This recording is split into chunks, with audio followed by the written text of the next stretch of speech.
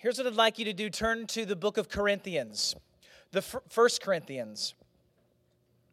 It's in the New Testament. We're talking about the Bible. The reality is nothing has inspired more good works in the world than the Scriptures. Nothing has inspired more art.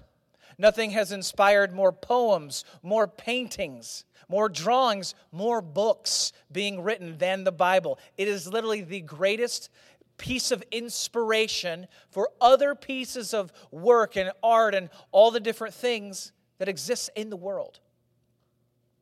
But just because it's inspirational, and just because, we can slap some scriptures on a mug, doesn't mean that we actually believe it. And it doesn't mean that we actually trust it. The truth of the matter is, I believe there are a lot of people who attend church but really have a hard time trusting what the Bible has to say. Can I really trust it? Can I really trust that this is God's word for me? Now, last week we spent a lot of time, and we kind of put on our thinking hats. You heard data points last week. You heard about translation accuracy. You heard about a little bit of archaeology. You heard some fun things, a different kind of message. But at the end of it, my hope is, while it was some bullet points, my hope is that you walked away encouraged that the Bible you're reading today is literally the Bible that was written 2,000 years ago. It's not this, no one took the Bible, ran into the corner of the room, in the Wizard of Oz kind of thing, and closed the curtains and edited it. It is 99.5% textually pure. It is the greatest piece of ancient writing in terms of its translation accuracy that exists. It's indisputable. Come at me if you want. Okay?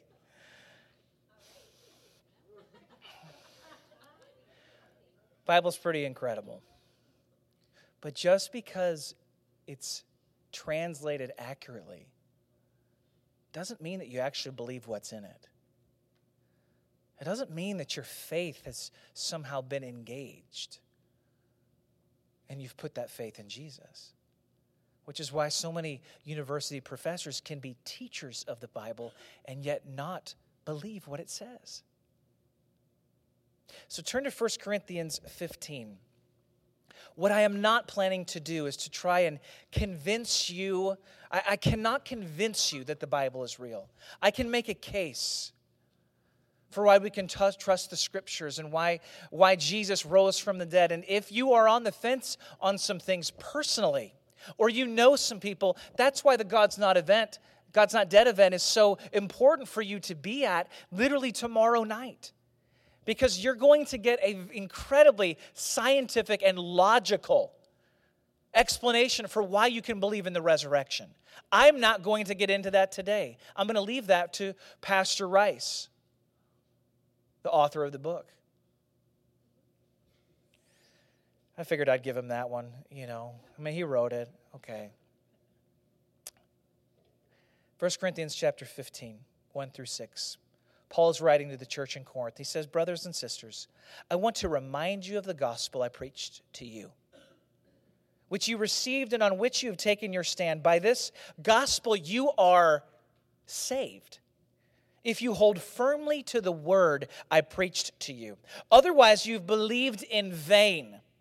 For what I received I passed on to you as of first importance, that Christ died for our sins according to the Scriptures, that he was buried, that he was raised on the third day according to the Scriptures, and that he appeared to Cephas and then to the 12.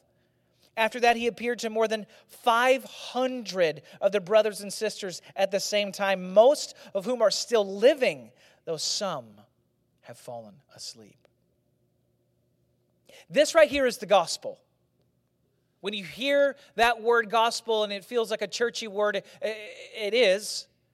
We don't use it anywhere else, but this is what it is. The gospel is the message of Jesus Christ, the good news of Jesus, that he died for your sins and that he rose again on the third day.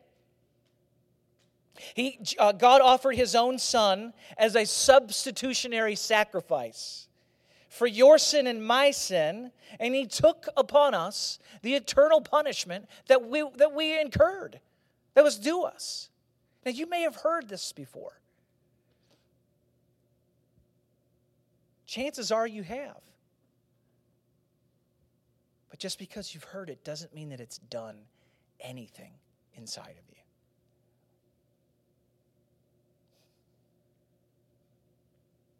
When we look at the Bible, the central message at hand is that Jesus saves. It's that Jesus transforms your life. It's that Jesus changes everything.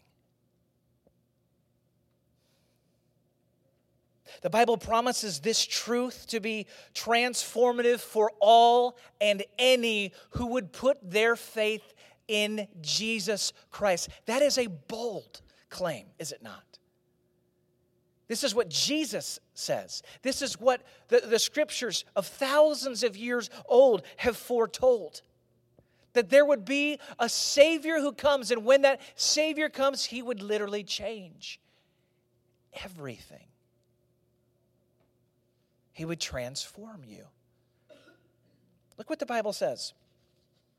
Jesus is speaking to a Pharisee named Nicodemus in John chapter 3. He says, there was a Pharisee, a man named Nicodemus, who was a member of the Jewish ruling council. He came to Jesus at night and he said, Rabbi, we know that you are a teacher who's come from God, for no one could perform the signs you're doing if God were not with him. Jesus replied, very truly, I tell you, no one can see the kingdom of God unless they are born again. Jesus is saying that something's got to happen to you. There's got to be a change that takes place inside of you. Not just one where you're making changes yourself out of your own self-effort. There has to be a miracle that takes place in your heart, and we call that being born again. 2 Corinthians 5:17, Paul writes, therefore, if anyone is in Christ, he is what? A new creation. The new creation has come. The old has gone. The new is here. John 3:16, the most famous and quoted verse in the entire Bible. For God so loved the world that he gave his only Son, that whoever believes in him should not perish but have eternal life. Some of your translations say everlasting life. All of these things are speaking to a miraculous transformation that is taking place on the inside of you. This is what the Bible has foretold from the beginning. This is what Jesus died for on the cross. It's what he rose again on the third day to declare. That salvation alone is in Jesus. Jesus Christ has the ability to give you new life. And when you put your faith in him, the Bible says that there is a death that happens. The old Andy dies and a new Andy is born. You are born again. There is a new life, a transformation, a shift, a miracle. And this is the heart of the gospel. The Bible makes a bold promise. Faith in Jesus will transform you. I receive an email just about every week right now. Now, if you know me, I enjoy, reading about different things. I like the stock market. I like knowing what's happening. And I get an email from, an investment group once a week recommending stocks to buy. Now, I haven't bought any. Just bear with me if you're like, wow, Andy's he's really on it. He's really sophisticated. He's got his portfolio going on. No, I don't. But bear with me here, because I'm not far from it. But there's a group that sends me emails, and they're trying to get me to invest with their mutual fund group.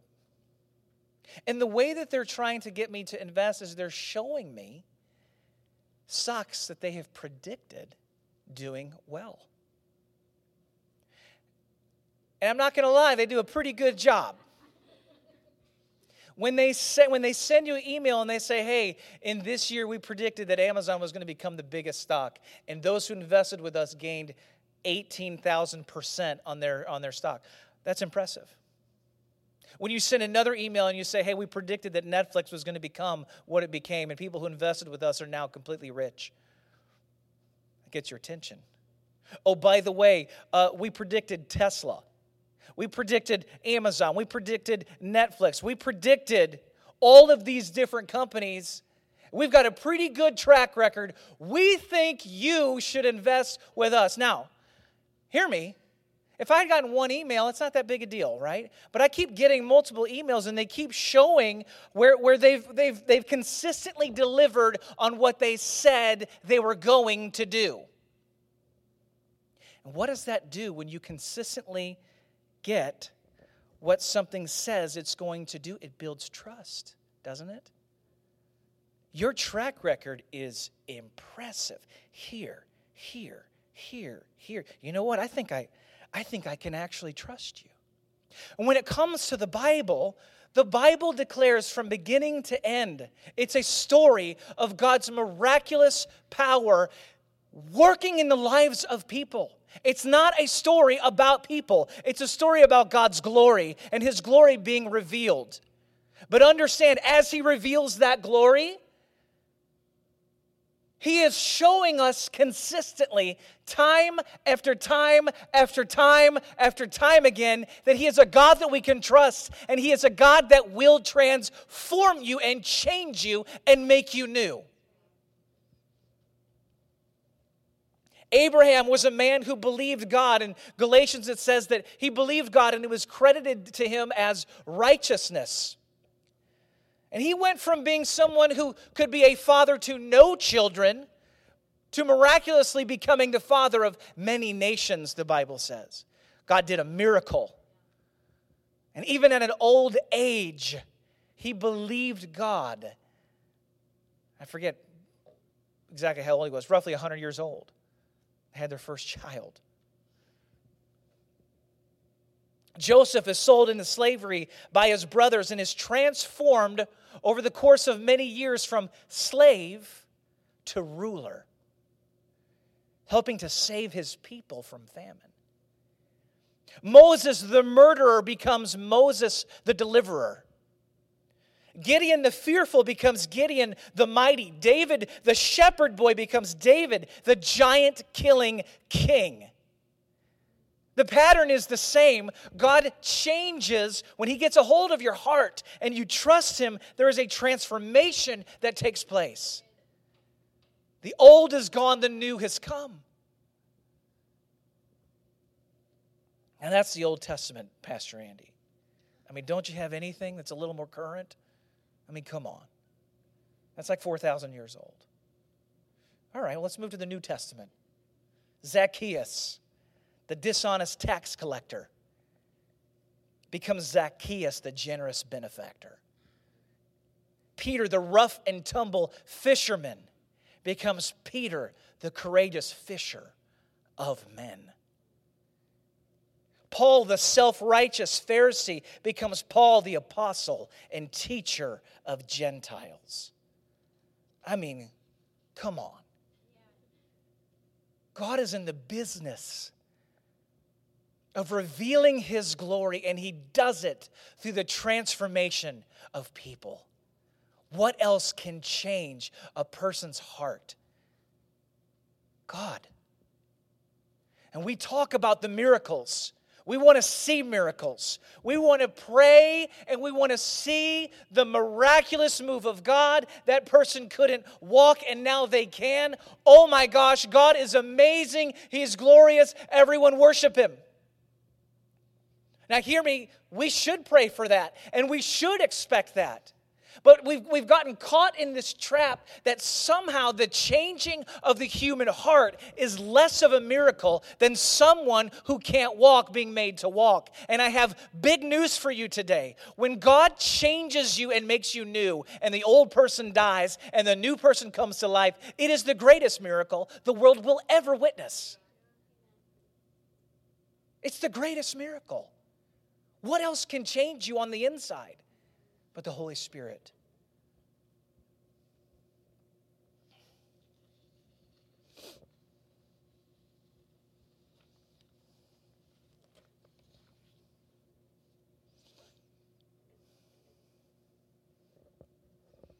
When you read about these apostles and these disciples in the New Testament, you're going to get into some of this tomorrow night. You know what's amazing is, there's a lot of lies that get perpetuated about the Bible and whether you can trust it. About whether it's factual, about, pick one of the lies that you want to, okay? But what's interesting is that these men that were with Jesus, nearly all of them met the same fate. And you have to ask yourself why they would do that. I mean, back up for just a second. The Bible is promising from cover to cover that a relationship with God will change you and make you new and transform you.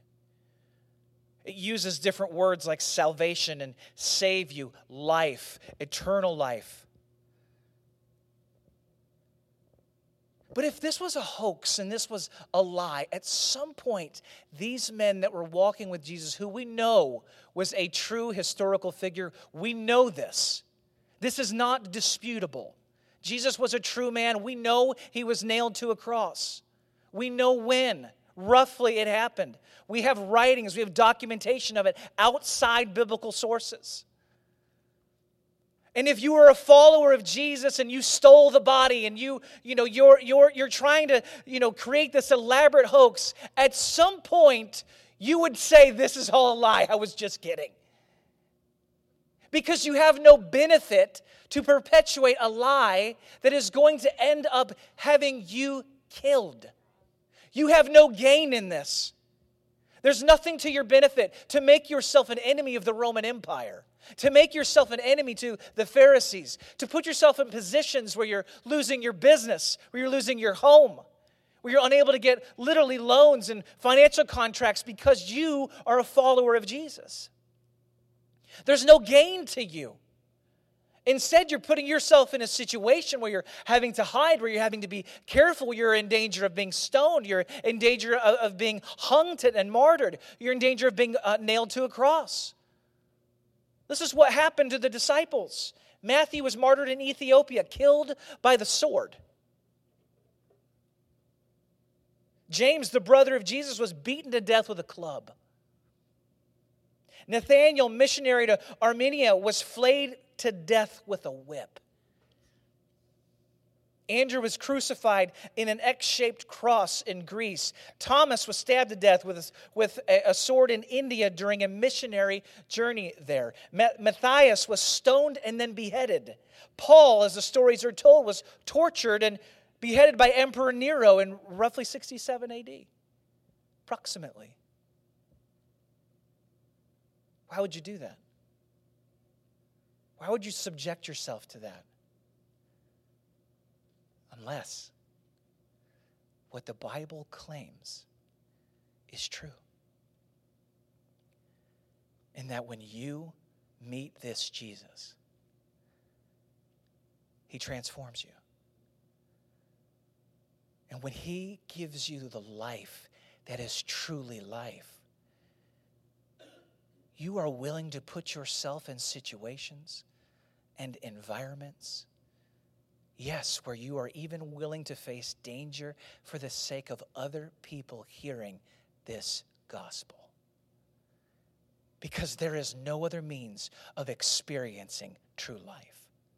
When that reality and that revelation has gripped your heart, you will do anything for the sake of God's kingdom. People don't die for something they know to be a lie. They die for what they know to be true. And what is true? The God that we serve transforms you. 2 Peter chapter 1 says it like this, verse 16. Peter is writing, "We didn't follow cleverly devised stories when we told you about the coming of our Lord Jesus Christ in power. But we were eyewitnesses of his majesty." Literally, he saw it in person. He received honor and glory from God the Father when the voice came to him from the majestic glory saying, "This is my Son whom I love. With him I'm well pleased." We ourselves heard this voice that came from heaven when we were with him on the sacred mountain. We also have the prophetic message as something completely reliable, and you will do well to pay attention to it, as to a light shining in a dark place until the day dawns and the morning star rises in your hearts. Above all, you must understand that no prophecy of Scripture came about by the prophet's own interpretation of things, for prophecy never had its origin in the human will. But prophets, though human, spoke from God as they were carried along by the Holy Spirit.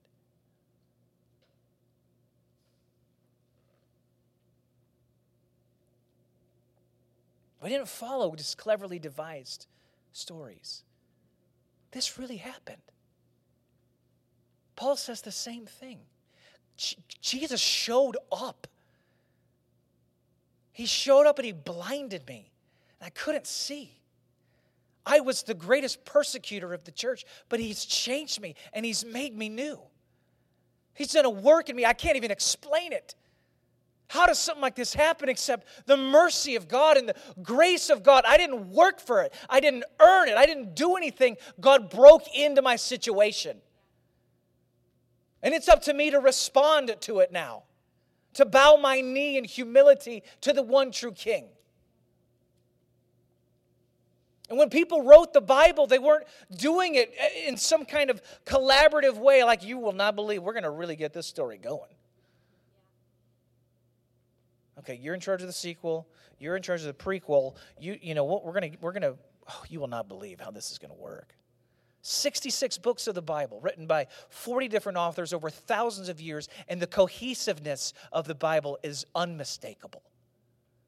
The message is it's central. It's the theme of Jesus being exalted and Jesus saving you, Jesus transforming you, Jesus bringing glory to God. It's all about Christ.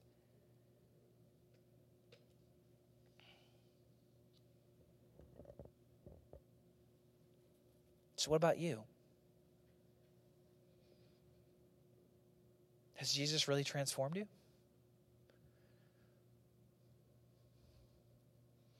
Has he? Has he made you new? Let's hit pause on that for a second.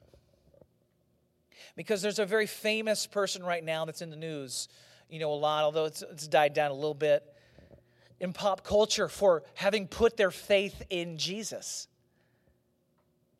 And again, what happens when we see the Bible delivering on what it says is it raises our confidence and our trust in this. It raises and boosts our confidence in God. When Kanye West, who personified arrogance and self-exaltation, puts his faith in Jesus and is now professing to be a completely changed man and is writing lyrics and giving interviews that sure seem legitimate.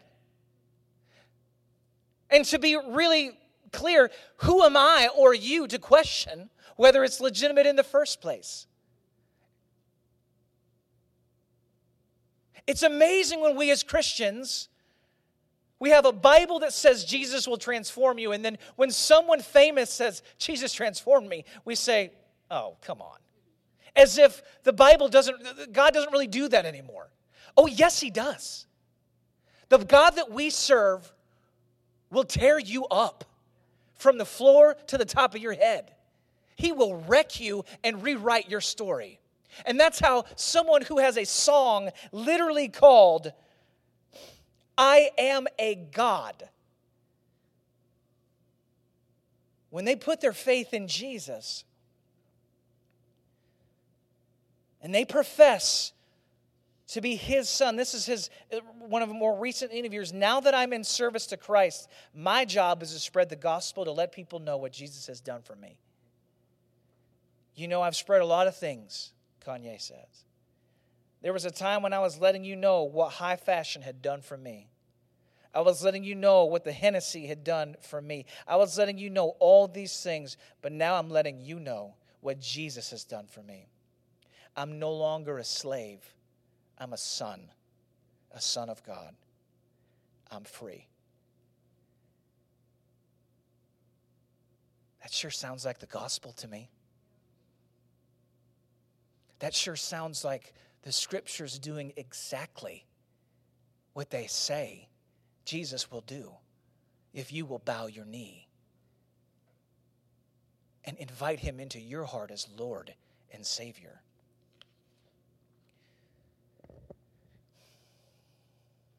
I put my faith in Jesus at 13.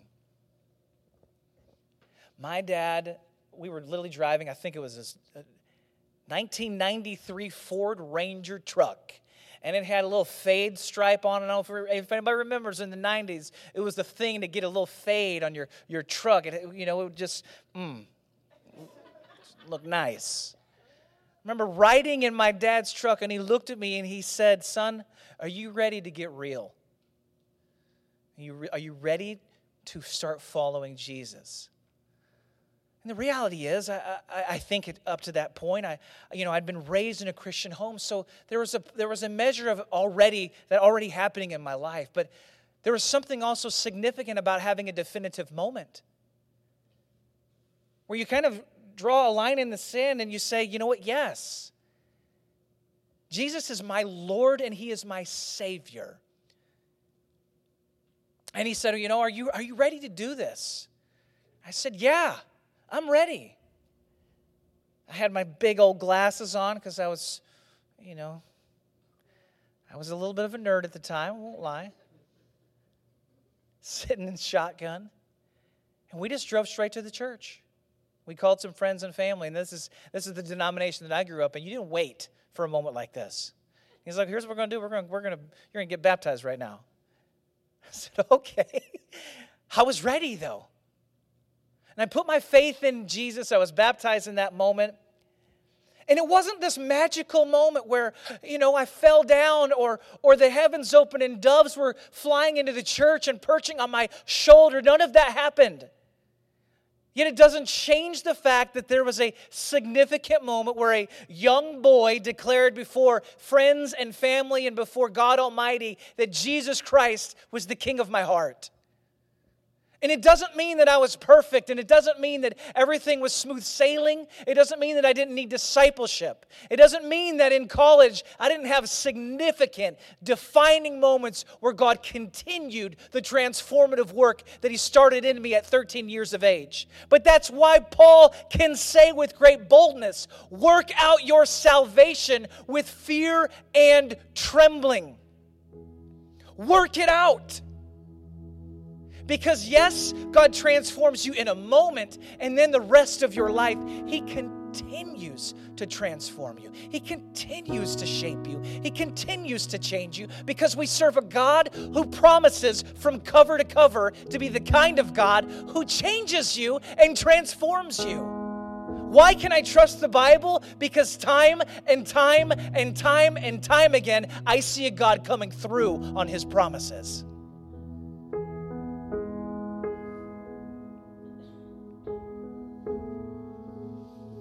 Charles Spurgeon, he shares a story about a pastor going to a woman's house who was in need at their church. She was financially in trouble. So the pastor shows up at the house and he knocks on the door. And they had a special offering, and the offering was for the woman, and nobody answered the door. Knock, knock, knock. Still no one answered, and so the pastor left. That evening at the evening service, he runs into the woman and he says, so-and-so, I came by your house today. She said, well, what time? He said, right around noon. And she said, oh, I'm so sorry. I thought you were the landlord coming to take the rent. I didn't have it. The pastor said, no, I'm actually coming and I'm bringing gifts to you right now. Sometimes when we talk about the gospel and we talk about Christianity and we speak of transformation, much of us act kind of like the poor woman, and God is knocking at the door, but we're not quite sure what is going to be asked of us, and so we wait or we hide. We're kind of waiting for the jury to be out, or if you can kind of make some things out through the curtains. I'm not sure who that is. I'm not sure what you're asking. And some of you have grown up in churches where the call to salvation or the call to transformation felt more like an extraction, where something was being asked of you, almost like a snake salesman, the car salesman moment. Where come and experience salvation, but once you do, you need to do this, and this. What you need to hear this morning is this gospel of transformation, of supernatural change on the inside, is not about something being taken from you. It's about everything being given to you. Everything. Jesus is life. Jesus is life. And yes, He will change you. And He'll put your finger on, He'll put His finger on things that He once laid down at the foot of the cross. And the glorious good news is that while at times it might feel painful, there's such freedom in giving Jesus everything. Titus 2:11, and I'll close with this, says that the grace of God has appeared that offers salvation to all people. And that very transforming moment, guess what happens even after you experience that transformative moment with Christ? The work isn't done. It teaches you to say no to ungodliness and worldly passions and to live self-controlled, upright, and godly lives in this present age. What does the gospel do? It changes you. It transforms you. You may be in high school or middle school. I want you to hear this. Gospel's for you. Jesus wants to change you at 16 years old, 15 years old. He wants to change you. Might be in middle school. Jesus wants to change you. You might lose some friends at times because of the change that's radical that happens on the inside of you. That's okay. It's hard.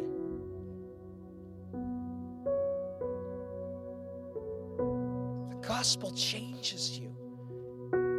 It transforms you.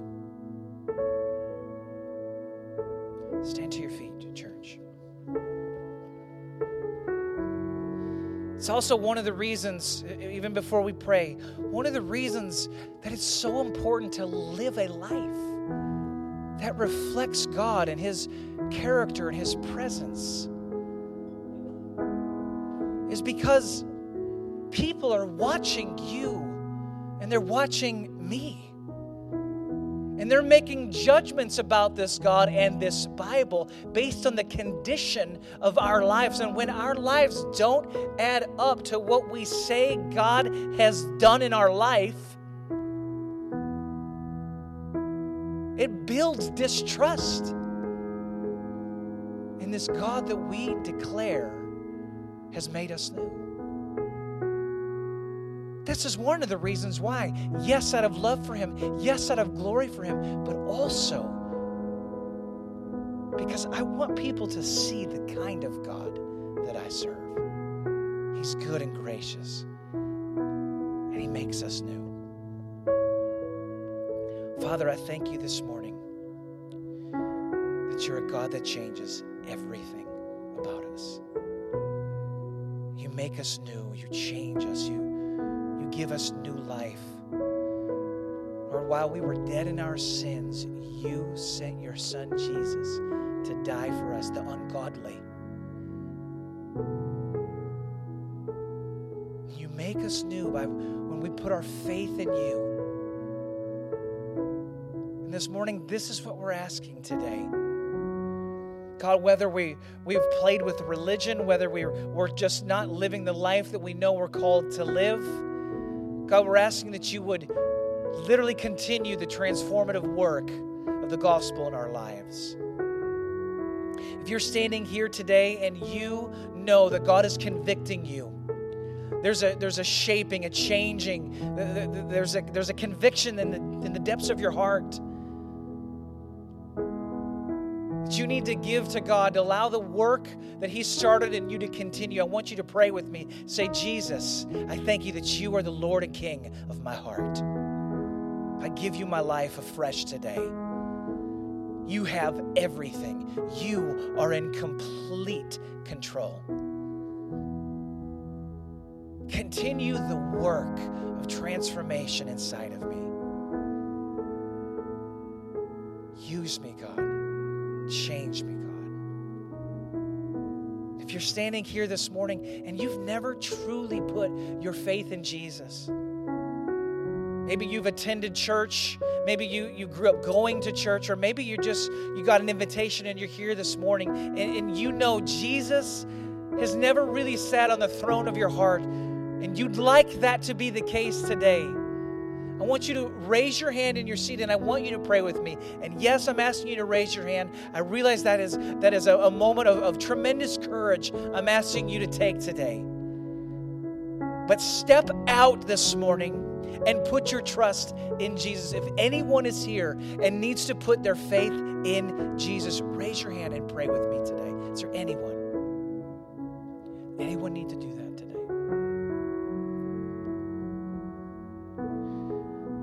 Say, Jesus, right now, I'm truly giving you my heart.